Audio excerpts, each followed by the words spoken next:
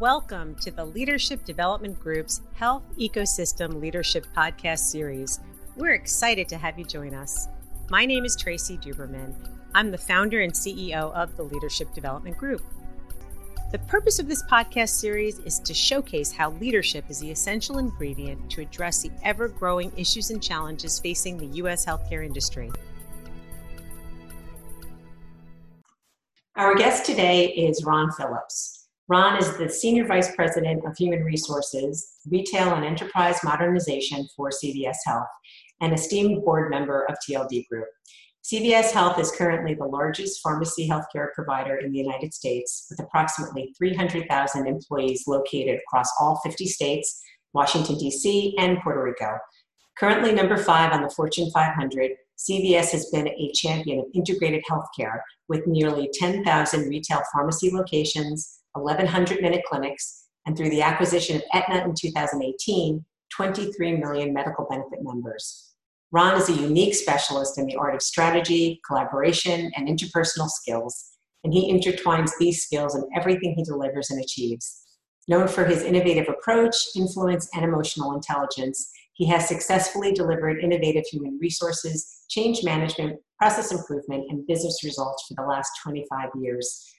Over the course of his impressive career, Ron has led multiple organizations through the daunting task of successful reorganization. His leadership positions these companies as employers of choice through people-first strategies. Prior to joining CVS Health, Ron served as Chief People Officer for Carnival Cruise Line, Chief Human Resources Officer for New York Presbyterian Hospital, Senior Vice President of Human Resources for Comcast.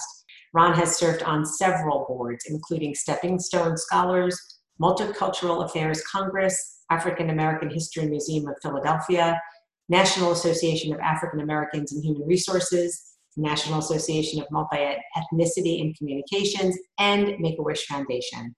Ron is a graduate of Virginia State University, where he received his BA in Sociology and Administration of Justice.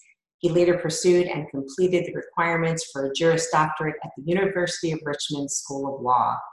Welcome to the podcast, Ron. Thanks a lot for allowing me the opportunity to participate. Thrilled and excited to be here. Thank you very much for joining us today.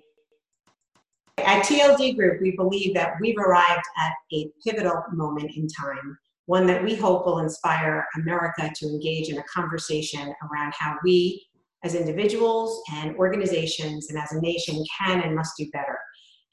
Centuries of inequality and racism have culminated into acutely horrific consequences for Black Americans in 2020. The systemic nature and complexity of this challenge makes it impossible for any one organization or sector to solve independently.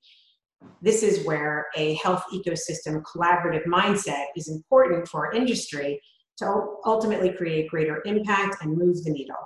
Solutions would emphasize how the various sectors, such as hospitals and health systems, pharmaceutical companies, payers, policymakers, local governments, community organizations, etc., operate interdependently, are the only ones with the potential to deliver on meaningful systemic change and equality for all.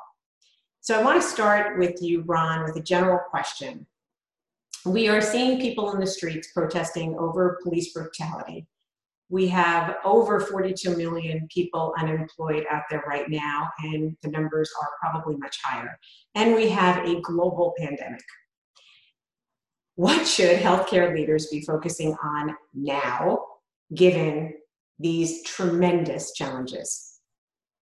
I think about your question. I think about what physical distancing has done for us. It's in place for many of us, and I think it's critical now more than ever to check in on your team. Something as simple as, how are you doing today, can go a long way. I know that it means a lot to me when people have reached out to me, and I can see the impact when I reach out to others to just check in and say, how you doing? How are things going? And I can see the relief and almost seeing people have the opportunity to exhale. To your point, I think people are dealing with a whole host of things. Some people may want to delve into a conversation about what they're working through. Some may be dealing with some heavy issues, but may not want to talk. And some may be just fine. That simple question, I think, makes space for them to engage how and when and if they want to. And I think I know I've given that advice quite a bit over the last few weeks. I also add that self-care is critically important.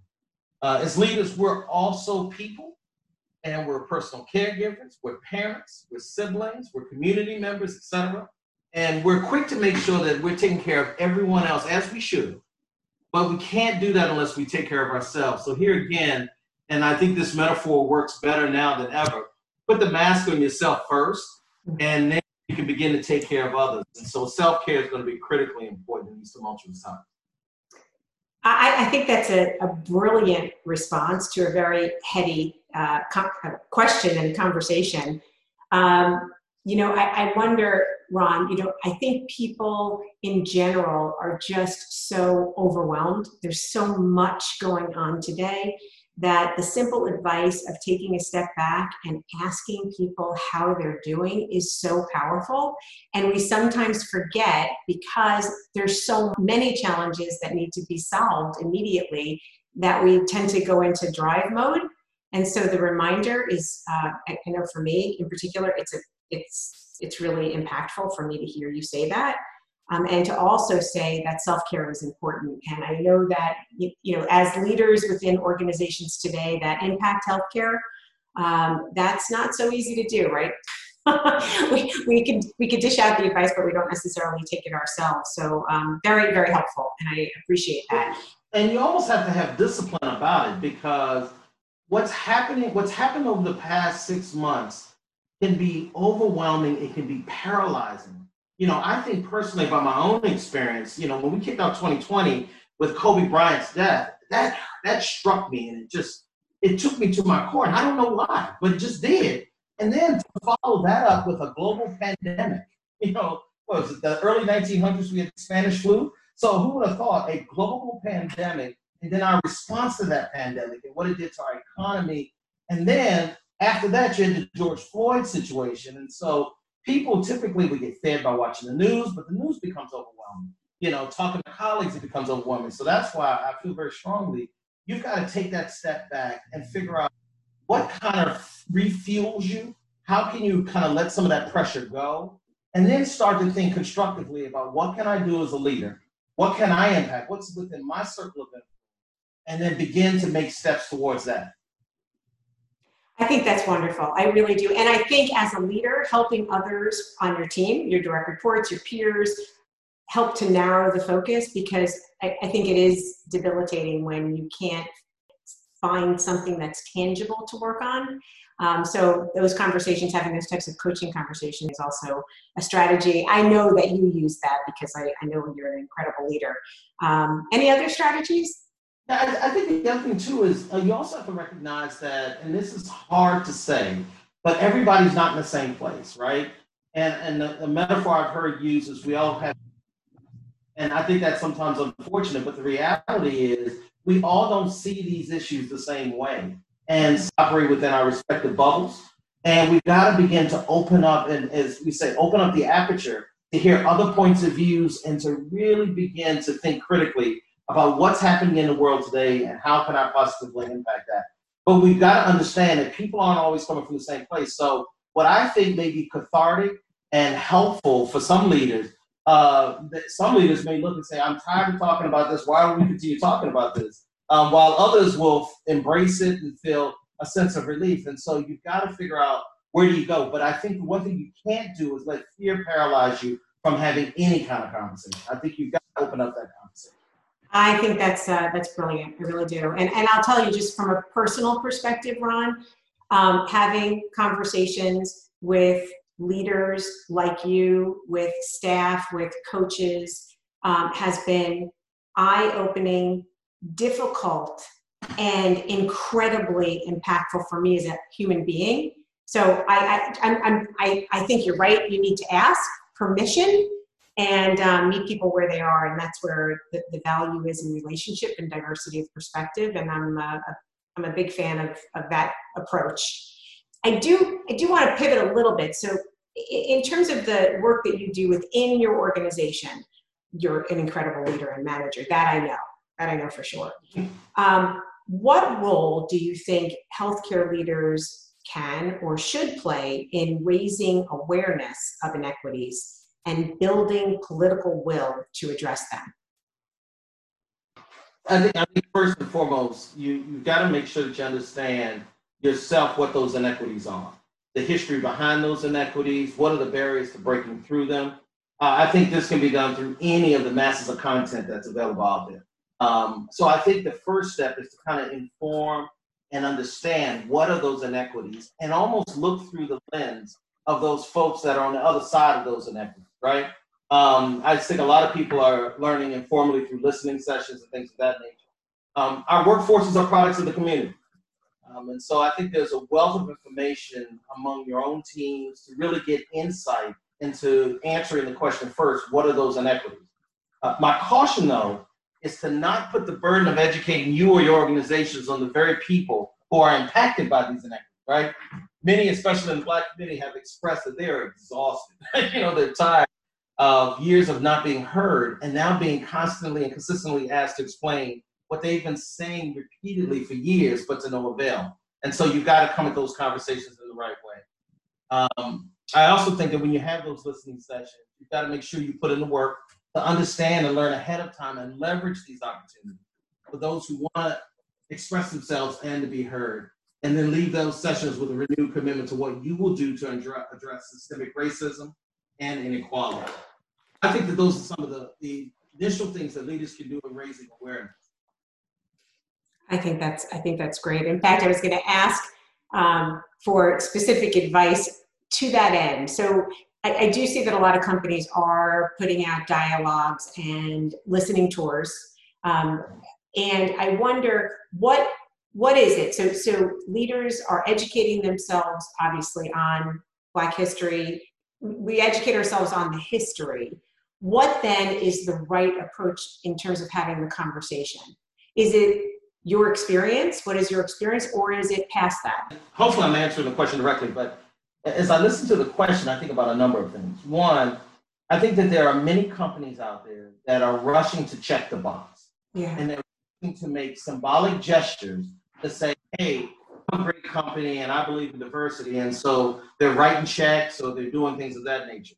I think having those listening sessions, and it's about the experience of the people that you're having in listening sessions with, but it's also about what are those things that are systemic in your organization, right?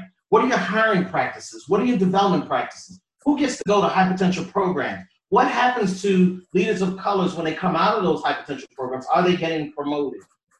Thinking through all of those pieces, those systemic pieces, not just do folks feel good, right? Inclusion is critically important, but it's more around there is objective criteria that shows what your organization is about and how your organization, how they think about these type of things.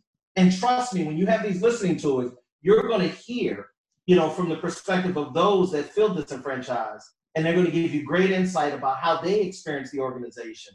And then you've got to take action, right? The most meaningful piece is not just symbolic action. I believe symbolism is important because it drives motivation and morale and things of that nature. But you also have to take concrete action on here are the steps we're going to take to move this organization forward in this space. Mm-hmm. I love it. Is there any role that you think organizations can play in moving the political will in the right direction? Yeah, that's tough, right? Because here again, the example I used earlier is that we all come from different tribes, right? And so organizations sometimes are reluctant to take that political stand, but some have, right? And so I think that those that are comfortable doing that will step out and say, here's what we stand for, here's what our values are, and then we can help, drive the narrative, engage not just our colleagues and employees, but our leaders and our customers and patients in a certain way. But that's a needle that's got to be threaded because I think so many organizations are risk averse. And I applaud those organizations that are willing to stand up and say, here's what we believe in. And you can see how they drive the politics by policies and processes that they put in place in their own organization, right? Things that they recognize, how they go about engaging their employees. I think that does more than any political statement that folks will make. Yeah, I totally agree with you. I feel as if it's almost a perfect storm when you think about the generation that's coming up and their value proposition for them in terms of employment is I want to work for a company that supports the types of issues that are important to me.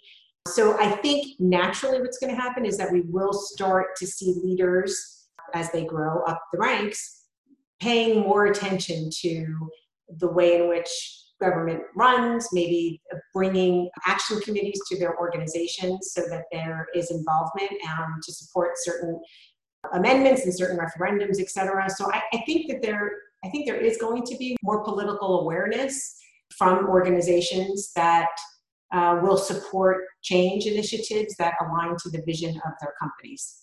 I hope. Yeah, and here's the insight that I would provide to C-suite folks, boards, and others that listen to this podcast.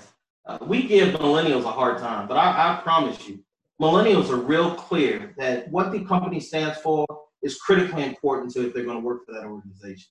And so gone are the times when you can say these are our values and they're really platitudes on the wall, right? Millennials and others, colleagues are starting to ask fundamental questions about, we say this is what we stand for. Is that accurate? How do our actions support that? And so my encouragement to anyone listening to the podcast is take the time to look through those values of your organization and ask critically hard questions about how do these values show up day to day for all of our colleagues? And if you can't answer that question forthrightly, then that's your work for the next 6 to 12 months, is to really dig into that and ask. And so when you take the feedback from the listening tours and you do that real forensic analysis around your values, I think that you'll come up with your action plan and it should be pretty clear. Excellent point. So we talk a lot at TLD Group about the movement from competition to collaboration in order to make actionable change a reality. So let's pivot the conversation a little bit about systemic injustice in healthcare. And I want to take you through some questions that are related to our health ecosystem model. So from the perspective of envisioning a new, more positive and equitable future, what might a racially equitable and just future for healthcare look like? How do you envision that? I love this question because I get to talk a little bit about CVS. Right. Right? So, because this is what our mission is all about. We talk about we are here to help people on their path to better health. And so I just want to break that down to help people on their path to better health. Not affluent people, not to certain kinds of people. We are here to help all people on their path to better health.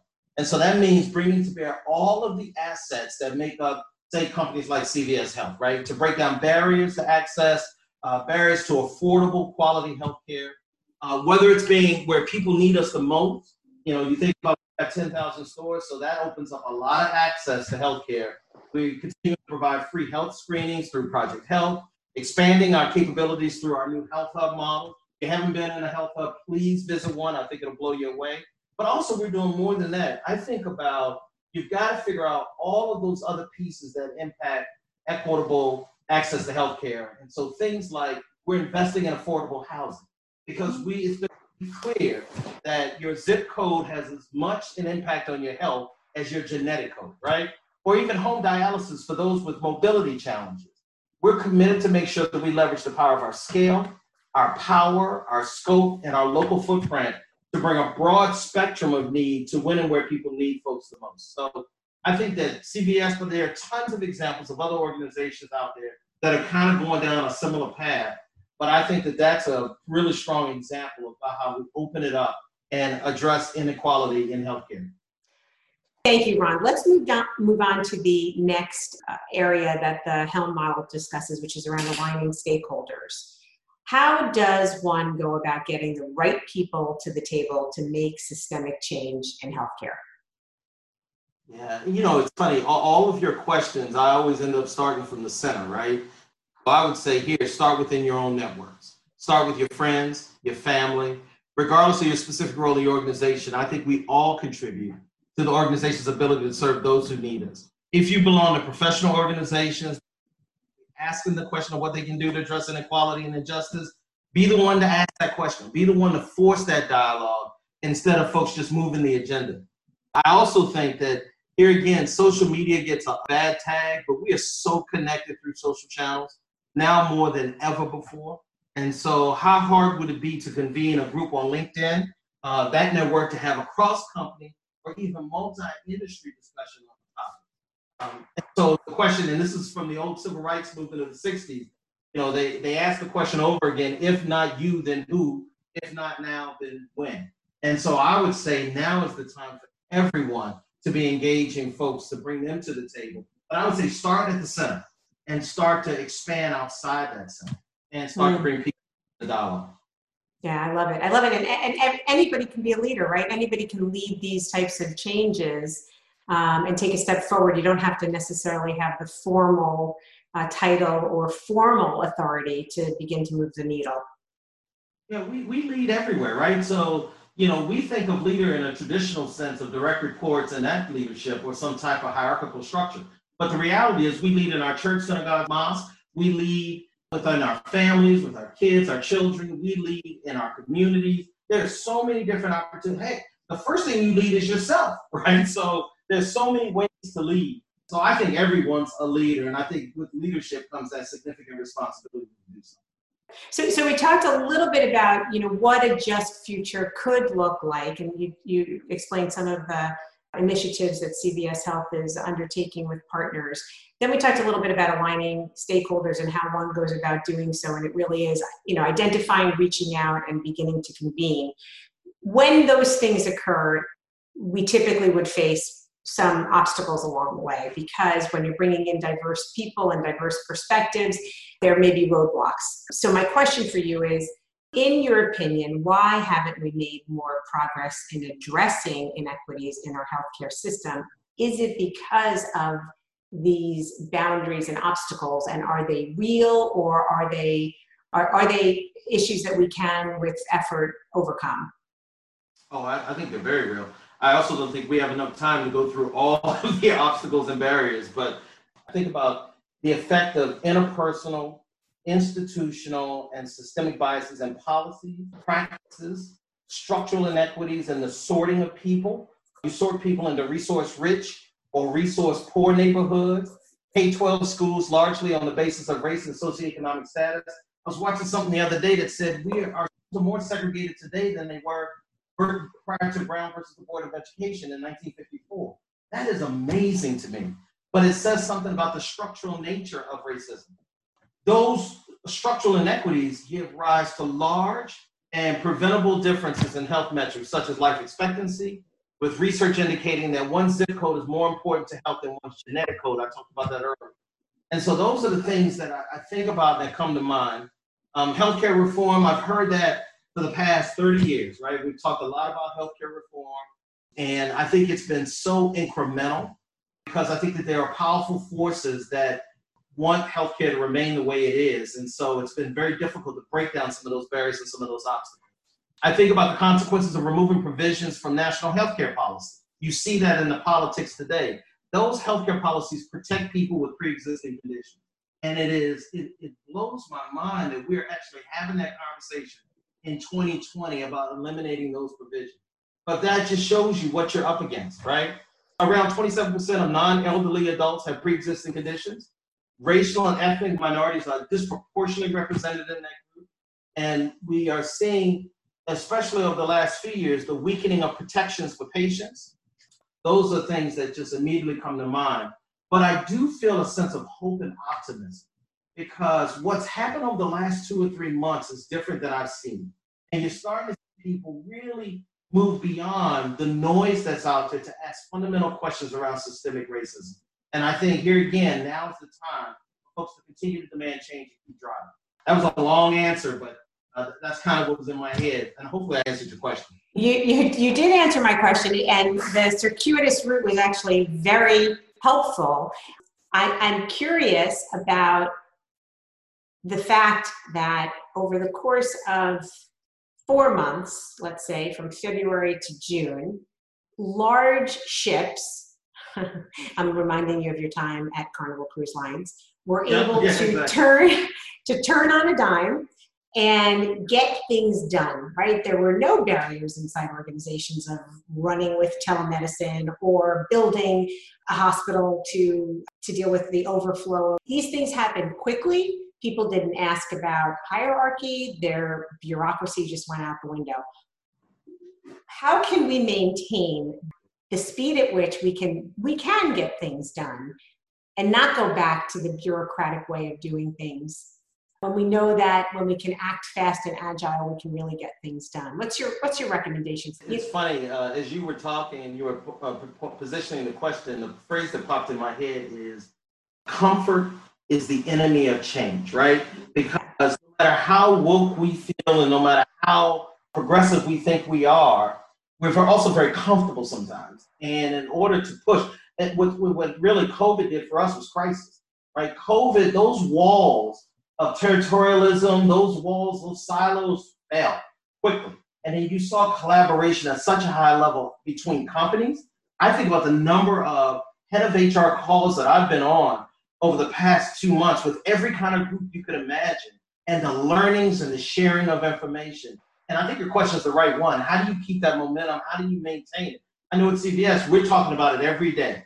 The learnings and the expedience of which we've been able to move. How do you keep that operating rhythm? How do you embed that in your operating rhythm? And what are those learnings? And so we're certainly doing, the debriefs around it. I think organizations have to do that. I think they have to do a comparative analysis around what was the world like pre-COVID? How did decisions get made? What were the barriers to getting decisions done? Things that used to take 6 months in a pilot, 18 months to execution, now we're done in 3 days, right? And so how do you do that and make that happen? And so I think it's just focus. I think a lot of times we've got to take the energy and focus on what did we learn? How do we incorporate some of those learnings into our everyday? Because my fear is, I don't think we'll ever go back to where we were, but I think there will be a retrenchment right back to some of where we were. And I think that will do a disservice to us making real positive change. I totally agree with you. And to that end, in the model, we talked about acting and learning. So for healthcare leaders looking to make an impact during this time, what immediate action step do you recommend that they take? Yeah, I think it's what you talk about in your organization all the time, and that's collaboration. I think it's the public health and the medical communities need to join with other sectors. I think they need to form policy advocacy coalitions around factors that promote social mobility, basic environmental protections, transit, healthcare, education. I think all of those things will lower the overall levels of socioeconomic inequality. And so I think that's where those groups have to come together. And operating in those silos, you just can't do that anymore. So my encouragement is think through those basic topics and how do you bring those groups together and form those policy advocacy coalitions. Excellent, excellent. So Ron, I have known you for a long time and seen you in multiple different industry groups, but my last question for you is one that I pose to every podcast interviewee. So I'll do this in regard to the health industry. What do you want your legacy to be as a leader within this wonderful industry in which you serve today? Wow, that is a hard question. I think about legacy, and a lot of times when I think about my own legacy, I think about impact. And it's two words that always come to mind, impact and value, right? What's the impact that my leadership is bringing to this industry? What's the impact my leadership is bringing to this company? What's the value that I'm bringing? And I want to be able to walk away. I don't mind sharing. My daughter had a bone marrow transplant a couple of years ago. And, I was intimately involved over the past 8 years with the healthcare systems and saw the fragmentation, but also saw the greatness of healthcare. And I just think that there's so much more upside. And so bringing humanity, bringing us to focus on the people. And I love it looking through my HR lens, right? Because I think I can focus on how do we impact colleagues, how do we impact leadership to make a significant impact to results and outcome and the things that we hold dear in the healthcare industry. So I think it's impact, value, and I think the third word I would bring up is humanity. Ron, it's three of the reasons why I appreciate you as a colleague and friend, and I have so enjoyed seeing your leadership in all of the companies that we've worked together in. You really are quite a superstar, and it's been an honor interviewing you today. Thank you. Thank you so much. That's very kind words. I'm going to have to take that and send that to my mom. Those kind words, very kind words. Of course, Ron. Thank you very, very much. For those of you interested in learning more about leadership, please visit us at TLD Group's website, Join us for more interviews with health ecosystem leaders during our podcast series. And of course, stay tuned for the release of our book entitled From Competition to Collaboration: How Leaders Cultivate Cross-Sector Partnerships to Deliver Value and Transform Health. Thank you for joining us.